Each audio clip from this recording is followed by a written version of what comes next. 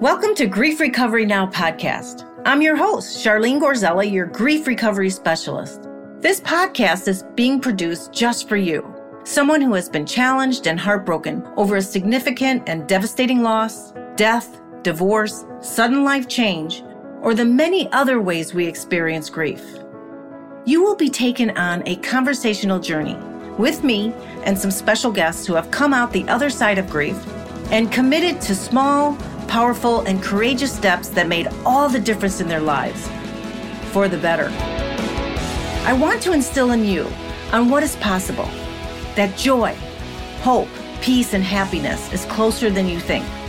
While your life is forever changed, you can have a beautiful new outlook on your relationships and loss with a sense of completion that goes deep in your soul. Ready, set, now. Let's get started. Hi, everybody. This is Charlene Gorzella, your host for Grief Recovery Now podcast. So grateful you're with us today.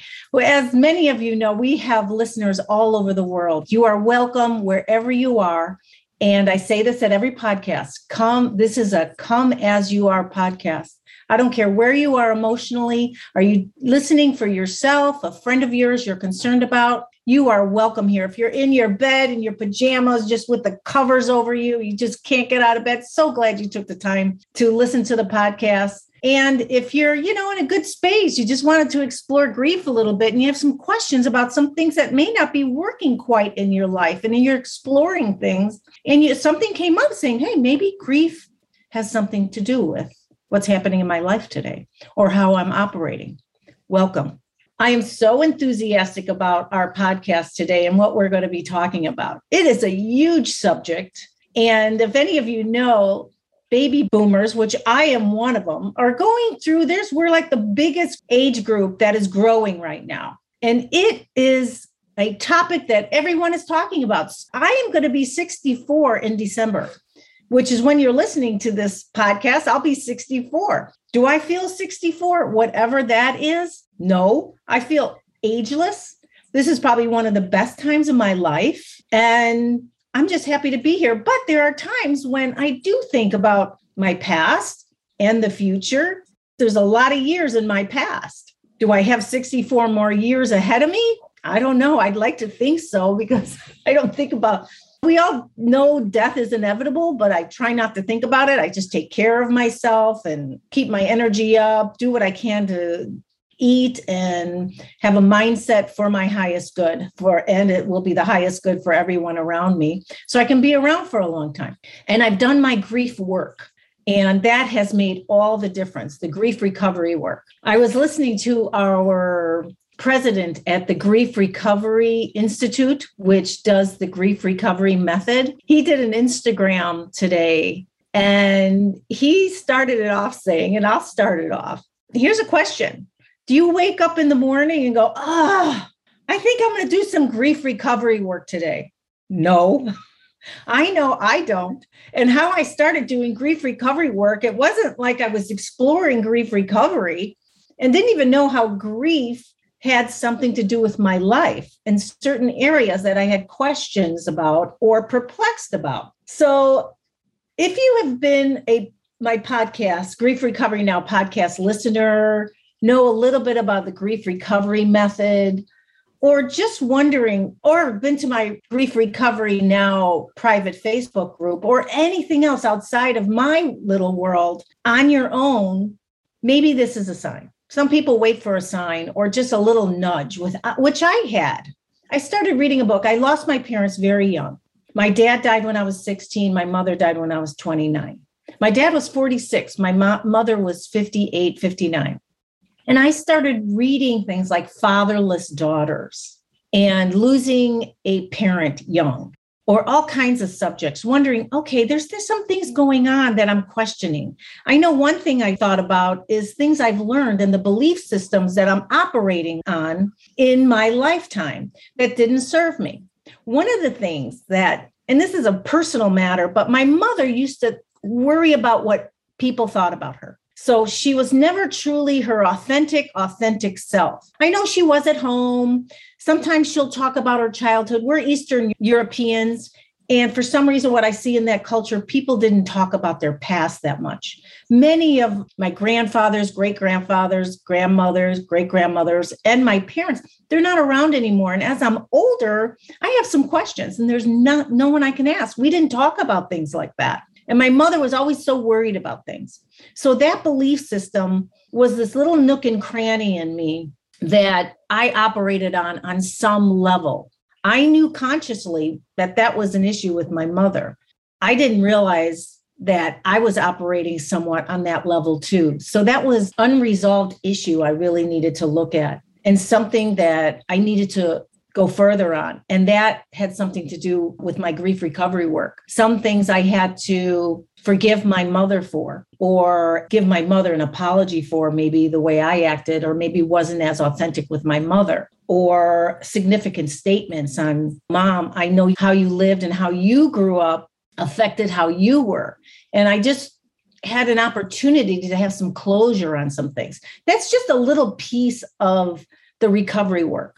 When you do grief recovery, I can't tell you what's going to happen afterwards. What I do know for most people I've worked with and for myself is that my life does not have the filters it once did about relationships, the way I operate in the world. There's a sense of freedom and a fullness, a fulfillment of living each day, being very awake to my life. And things shifted. I'll give you one story, and I want to get to our guest right away. I had a friend who did grief recovery work, and she hated her mother, very abused, even though, sometimes it's not all horrible. It's not all good. There's this in between. She never even wanted to think about her mother, and it was always through hate. When she did this work, I would say a month or two later, all of a sudden, my friend was going through some things in her house. She saw a framed photo of her mother. And without even thinking about it, she put her mother's framed photo on her mantle. And she goes, how did that happen? Things like that shift. And that's the forgiveness part. And remember, forgiveness is not condoning. Forgiveness is for you.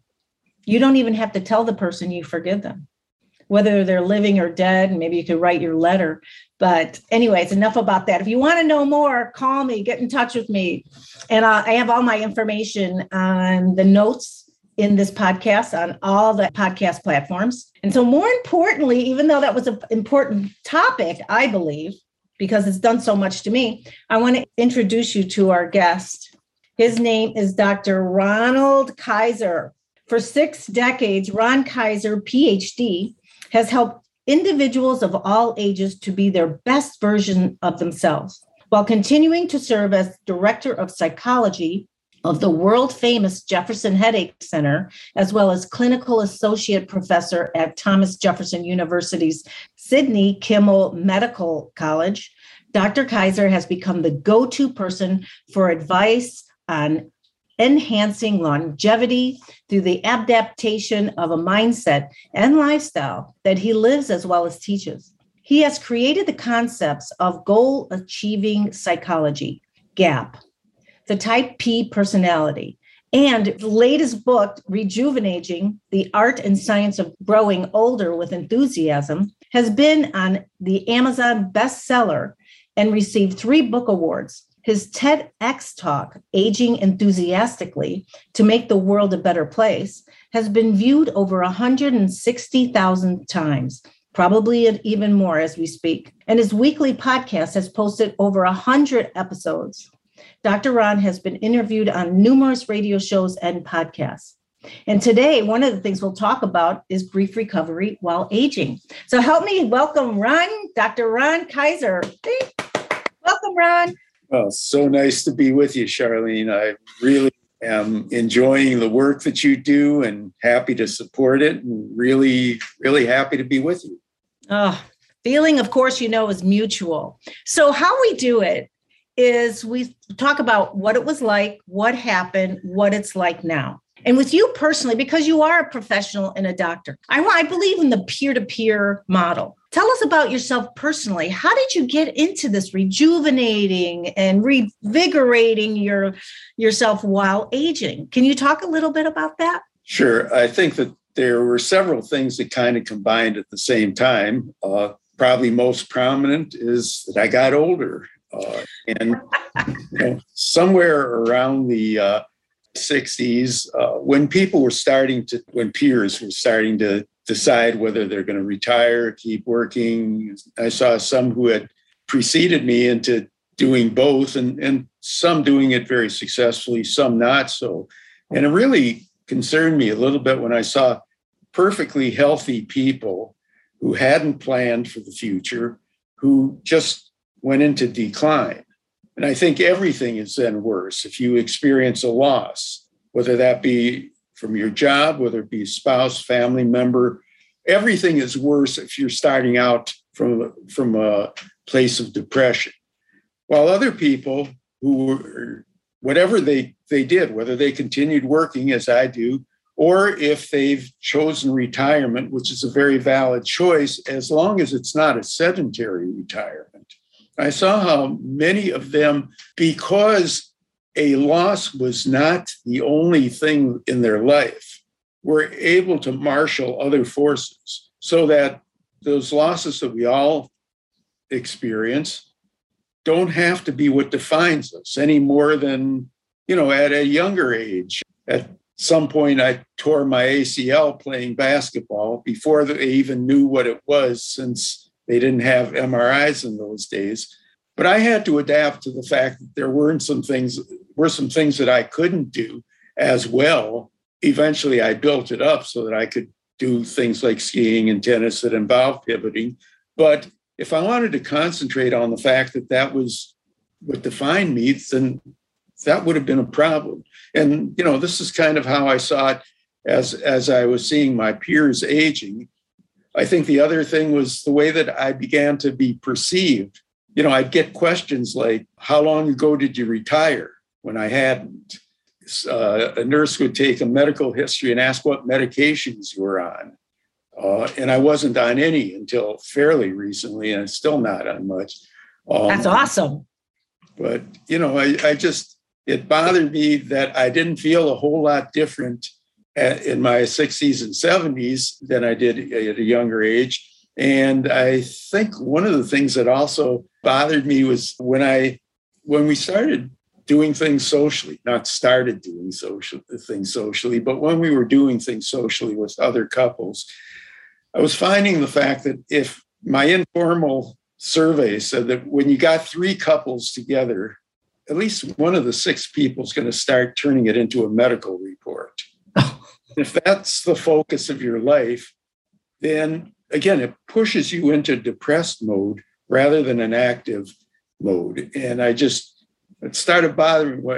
I remember saying it one time when we were out, if I knew how much fun my 70s would be, I'd have grown older faster. Got mad at me about that, like you're not supposed to. So, there was a combination of things. Somebody, I remember socializing somebody, and he said, we were sitting around the pool and talking about our different illnesses and injuries, just like our parents used to do, as if that's a source of pride. And I decided that wasn't what I wanted to do. That wasn't how I wanted to age. And to the extent that I could impact on others, I really wanted to do that. Yes. And that's like patterns of behavior, right? Things, the belief system in some ways from your parents that we take on. Talking Sure. about illnesses, just expecting, okay, I'm getting older. This is just what is expected. And I have a saying, you're either pushed by pain or pulled by a vision. You weren't pushed by pain where you're like, oh my God, I had to readjust my whole lifestyle to get to where you are today. You had a vision. You were observing. You got it through observing others. And you weren't that. Yeah, you were already living a full life, and your psychology of vitality in life. Yeah, positive psychology. Positive psychology, that's what it is. Yeah, I think you don't really want to go backwards. If you're doing things in a healthy manner, again, you don't have to keep working. You don't have to do any of these kinds of things. But if you're not moving forward in some direction, and I've articulated that there are 3 or 4 main areas where people have to always be moving forward, always be making plans.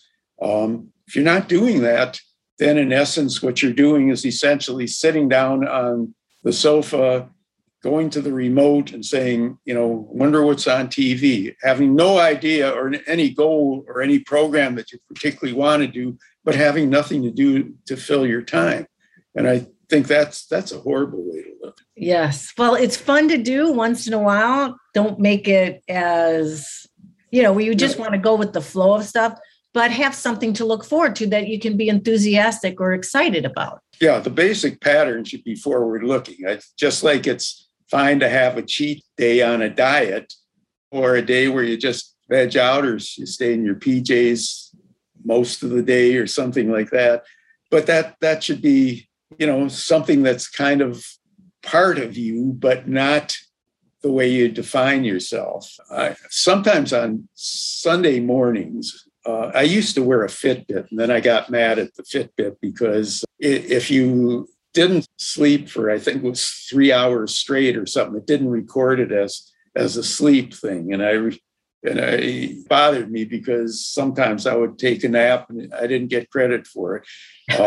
But when I used to wear it on Sundays, there would be days once in a while, particularly if the weather was kind of inclement, where I would spend much of the morning reading the Sunday paper. Then I'd watch the pro football, the Eagles in Philadelphia. And at the end of the day, I'd have like 2,000 to 3,000 steps instead of the 8,000 to 12,000, 14,000 that I normally would have. And it used to bother me that, hey, what I was doing, that's how some people are every day. And how can you be vital? How can you maintain health if your lifestyle is so sedentary? Yes, that could be the death of you. And what do you talk to your clients about, and some of the people you talk to, or the audiences you talk to, if they are sedentary, if they feel a little hopeless, like, okay, is that all there is? The Peggy Lee song, is that all there is, my friend?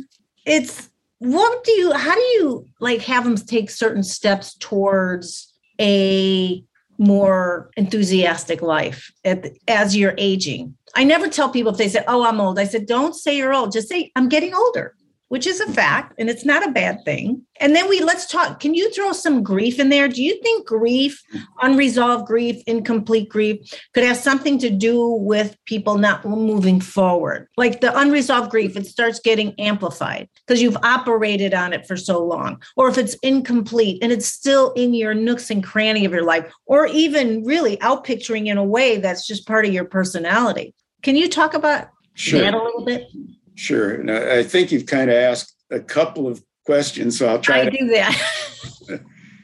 If I can remember, I'll try to handle them both. So first thing, in terms of what I might tell a client or a patient is when you talk about something like the sedentary lifestyle or depression or so on, I encourage them to think in terms of it as being a behavior, not a condition. It's not like asthma or diabetes or heart disease or something like that. Behaviors can be changed. So the first thing we have to acknowledge is that it is a behavior. It can be changed. Once you know it can be changed, then you've empowered yourself, if you choose to make those changes. And then you don't go from nothing to everything when you're trying to make changes.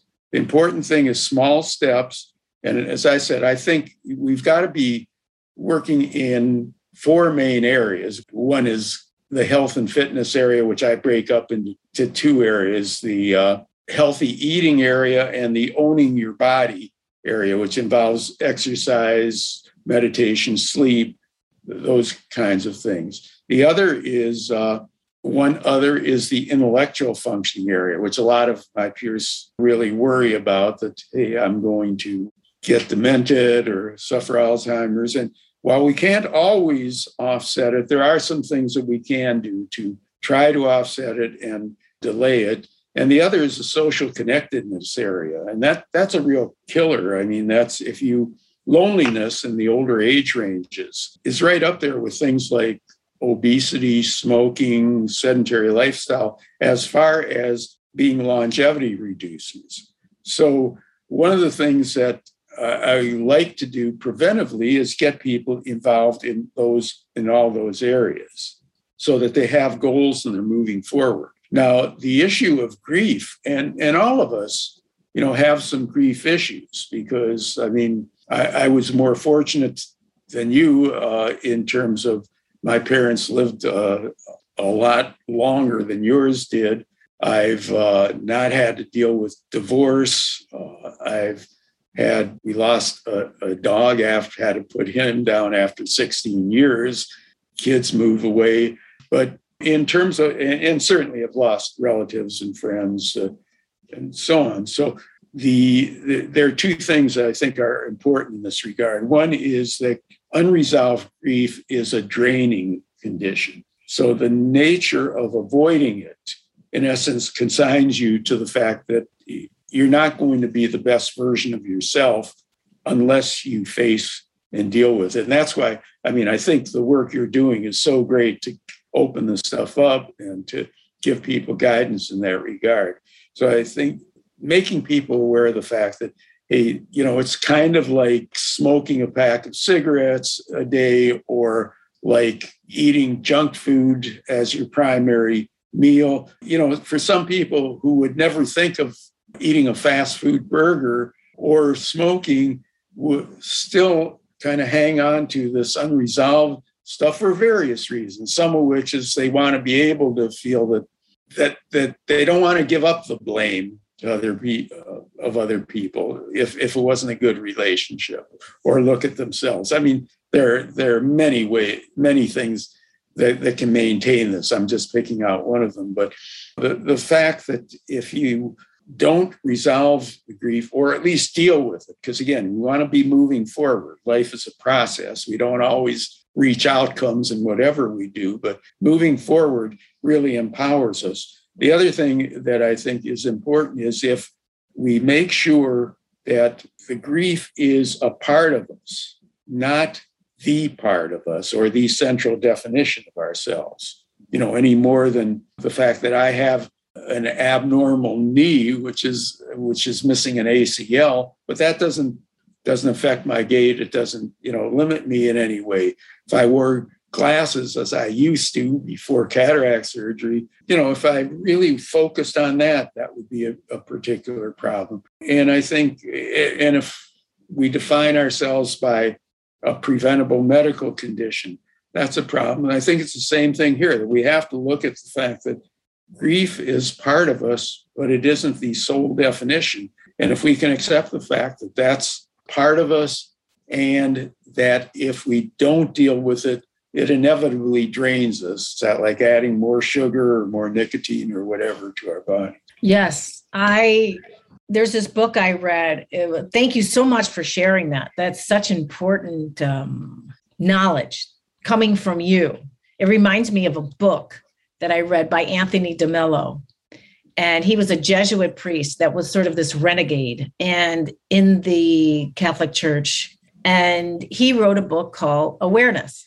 And he talked about depression, what people do. He goes, remember, some people walk around feeling they are depression. They are the identity of depression, and they walk as that depression. He goes, you are not depression. You are experiencing depression. And that made all the difference. I know a lot of people know that I'm in recovery of alcohol, drugs, and over like almost 34 years ago, I've been clean and sober, which is great. But I remember going to therapy my first year, right? And the therapist asked me, Charlene, she goes, and I was seeing her once a week. And she said, Charlene, she goes, before you come back, do you think you can make a mistake before you see me again? I was like, no problem. And I said, okay. And she goes, I want you to feel what happens to you when you make the mistake. What goes on in you, in your feeling, and what happens? So, okay. So I went the next week. Of course, I made a mistake and did what she asked. So she asked me, well, how'd you feel?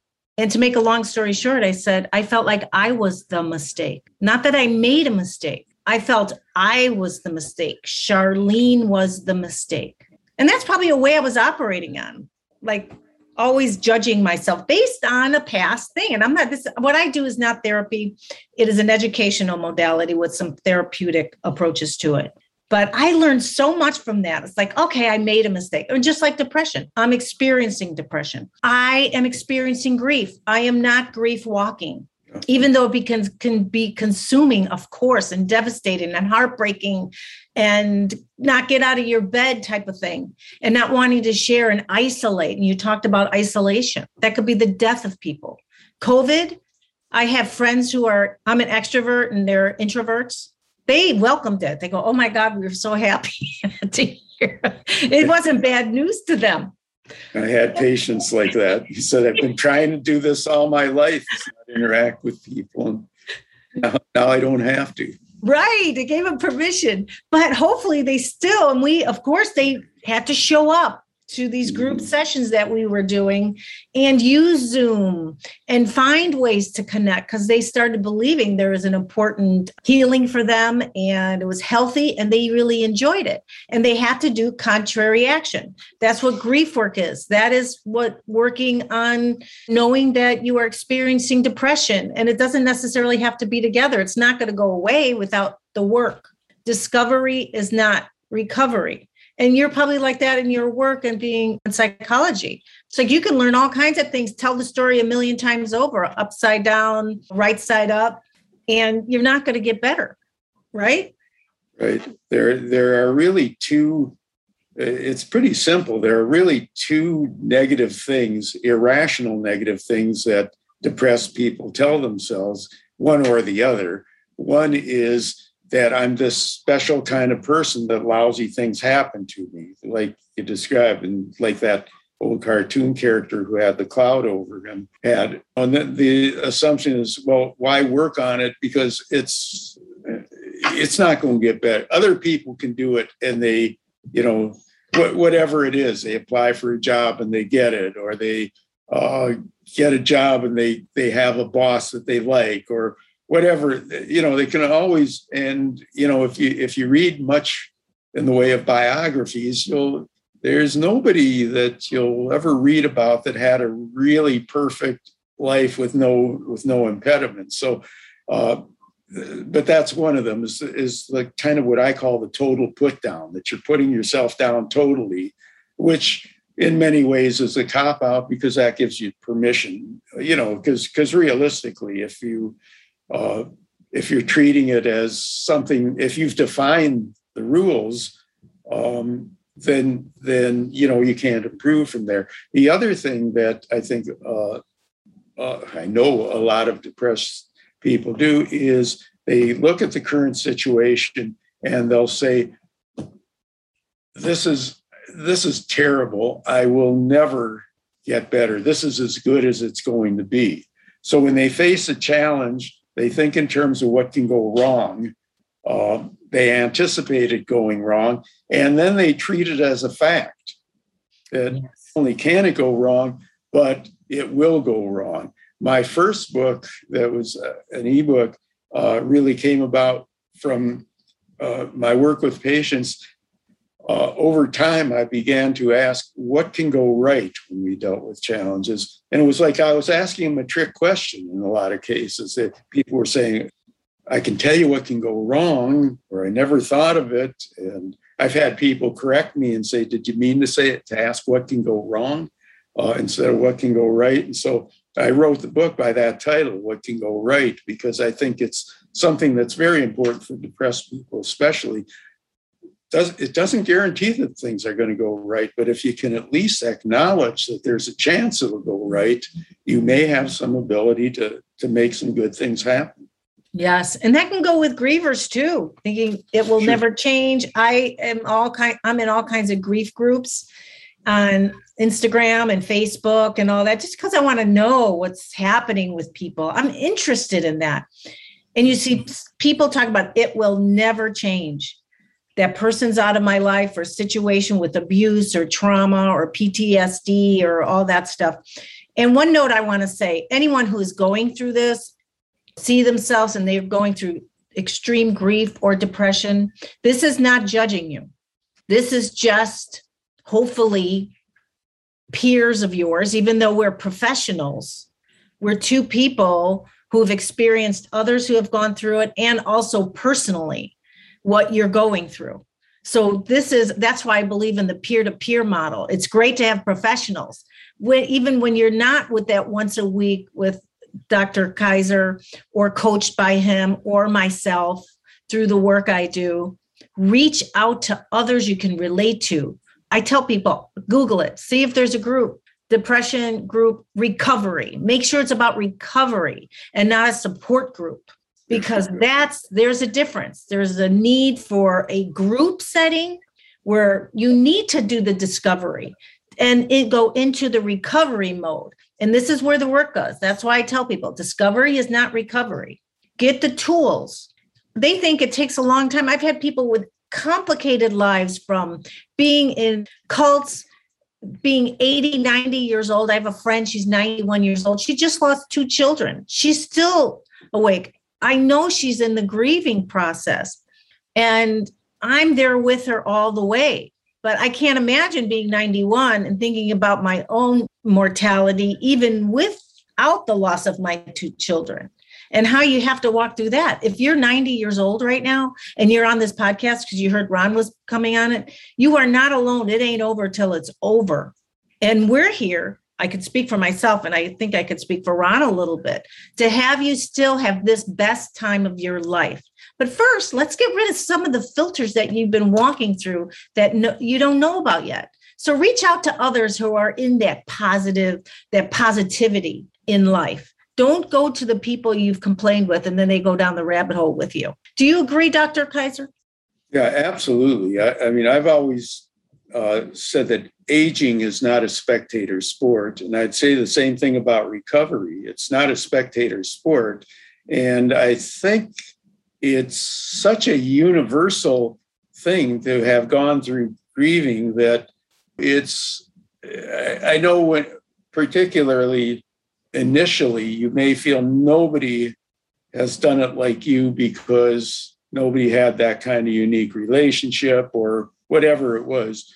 But the reality is that it's one of the things where if you can find positive, healthy people, you can pretty much be guaranteed that some of them have gone through this, have handled it in a way that can be helpful to you. And again, I just think the work you're doing is so important because, again, it's not just support, but it's activity. It's not being passive, and you get the support plus the non-spectator aspect to it. Right. And no matter what age or how complicated you think it is, there's ways to break it down, and it doesn't take long. Yeah. The outpicturing of the work is beyond your wildest dreams. Everybody has their own uniqueness and how they're walking through it. And when I'm saying when you're with your peers, you don't pick people necessarily has the same thing. I lost a child, so I want to talk to someone who's lost a child. Talk to all kinds of people. You don't have to specify the exact same kind of loss. It's what are they doing? How did they get to the other side? Read something on Lincoln, President Lincoln, what he's gone through in life. Read about people who have gone through the depths of tragic, a lot of no's in life, failures, losses beyond measure that you can't even comprehend. And they may talk about the successes they had and how they walked through it.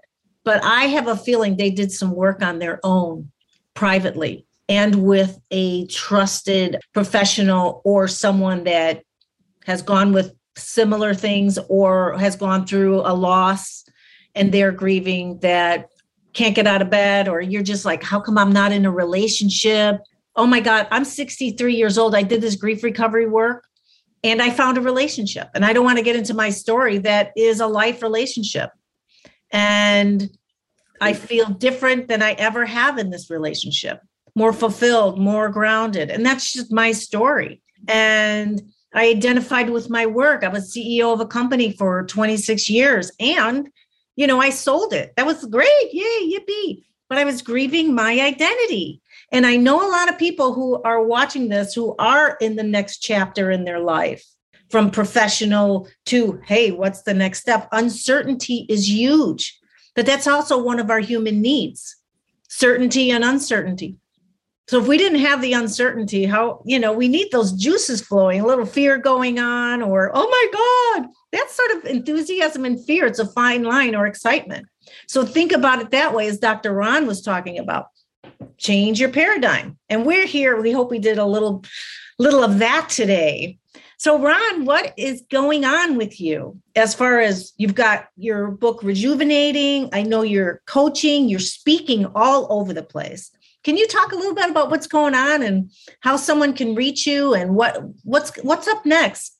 Sure. Well, I am kind of transitioning more from the direct psychological area to doing more in the coaching, speaking area to try and reach more people, just because while I enjoy the one-to-one work, it's one-to-one, and I plan to not give it up, but to cut back quite a bit.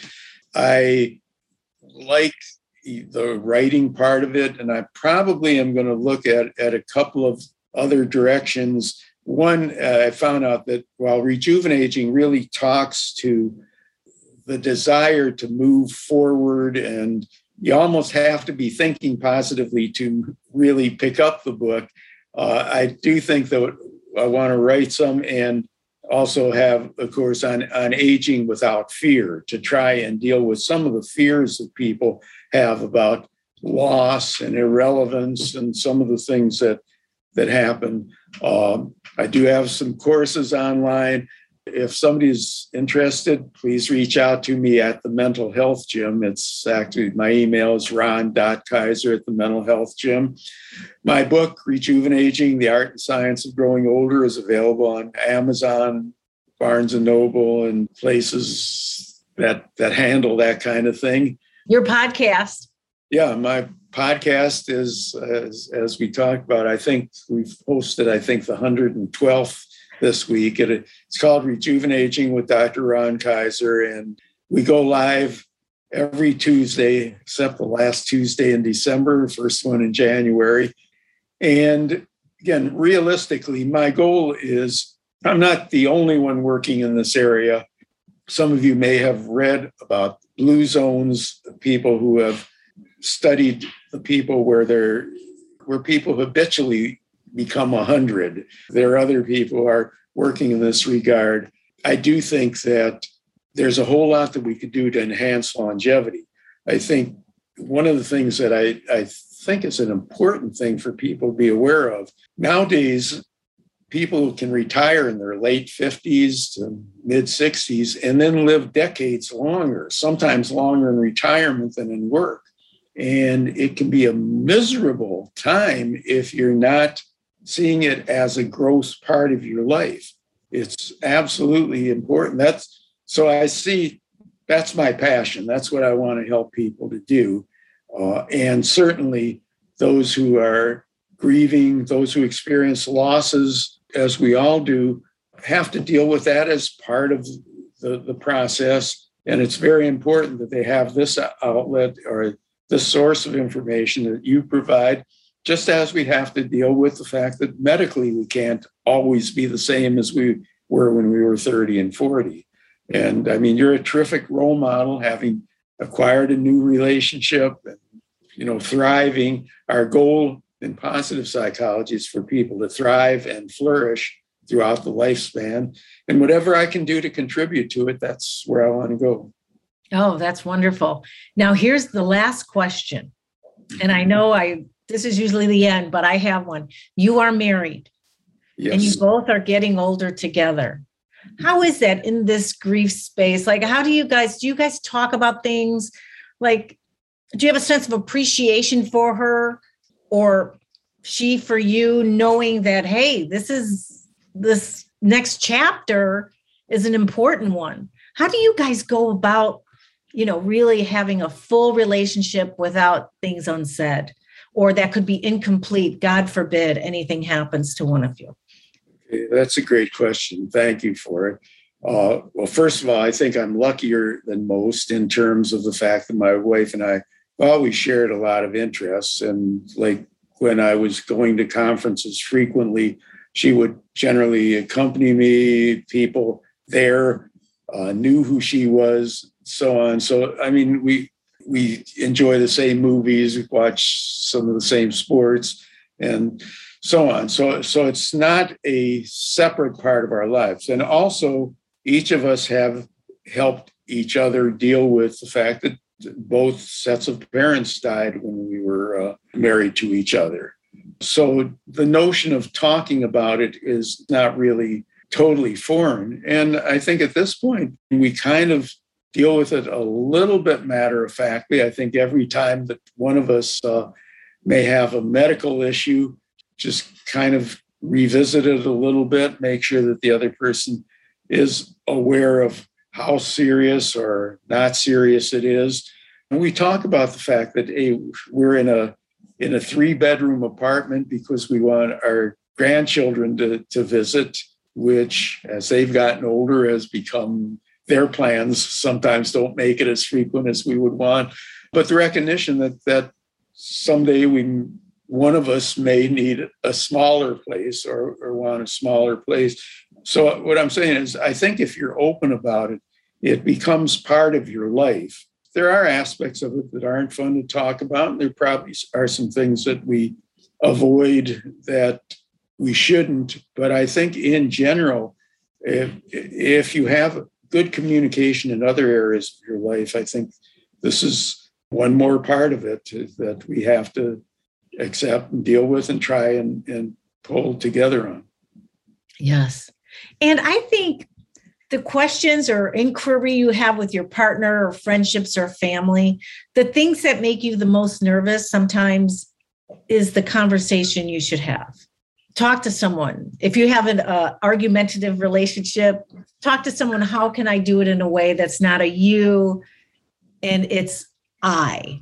And ask someone to help you if you have to, or even if you want to talk about death or you're concerned about someone has 6 months to live or what they say. I'm not saying when someone gives a timeline or something, it's true or whatever, but sometimes in death, and I'm bringing this up because death has a lot to do with grieving, even though I talk about a lot of other grief, treat this time very wisely.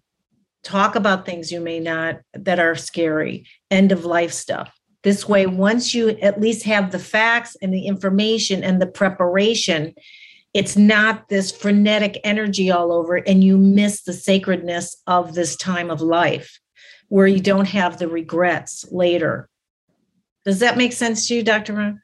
Yeah, absolutely. And I don't want my analogy to diminish it, the issue of death, but I think in some ways it's almost a bit like talking about sex. I mean, you can have a lousy sex life and not talk about it, or you can address it with your partner and see if you need professional assistance or if somebody can modify things. And I think it's the same kind of thing here that, you can prepare for the inevitable in a way that's comfortable is probably the wrong word, but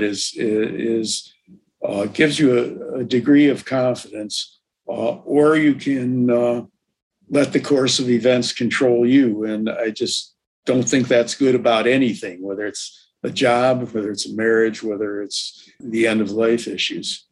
Right. It's that unresolved grief, and it's going to stay with you through every conversation. It's going to be in the back of you, and you can't live fully. I know every time I shared with somebody, my heart was pounding. And I don't want to do it, but I knew I must because I've done enough of this work. Oh my God, I say it. And it's like made the relationship even deeper, not just with your loved ones, but with friends are loved ones, but in life in general. So if you've ever thought about doing some type of grief recovery, please let me know. And the Grief Recovery Institute and Ron about aging. If you're scared to death to age, Ron would be a great person. Read his books. Listen to his TED Talks. What is it, 20 minutes? Is it about 20, 25 minutes? 14 minutes and 59. 14. That's right. They're very, very timed. So do that. And you never know. Just don't think you have to eat the whole apple in one bite. One thing at a time. And things start opening. And then you want more and more and more. At least I hope you do. Okay, Ron, thank you. It was so much fun talking with you about a subject that isn't always fun. So thanks for making it so comfortable to talk about. And I hope that perhaps we added to some people's funds of knowledge on the subject. And again, I hope some of you will join the Mental Health Gym, which is my website, and keep up on some of the topics related to positive psychology and positive aging in particular. Awesome. I know I will. And thank you. Okay, everybody, thank you so much. We are here for you. Please share, spread the word. This is the Grief Recovery Movement. This isn't grief movement. This is Grief Recovery Movement. I have a Facebook group that I talked about earlier, a private Facebook group that is such a nice group. It's called Grief Recovery Now, private Facebook group. Just click the link and then I'll admit you, and would be honored to have you there. The podcast, of course, my grief recovery work. I can do things online. I can do it all over the world, as Ron could too. So thank you, everyone. We'll see you next time. Take good care. Thank you for joining our Grief Recovery Now journey. Like what you heard? It would be the biggest compliment to our mission if you would please subscribe, rate, and review Grief Recovery Now on Apple Podcasts. And we will keep you posted on our next podcast. If you don't have Apple, we are also on Spotify, Google, Stitcher, and other podcast platforms. Also, please join our private Facebook group, Grief Recovery Now. And if you are in need of any personal attention, please contact me with the link on this podcast page, which is griefrecoveryMethod.com/GRMS/Charlene-Gorzella. It would be an honor to hear from you.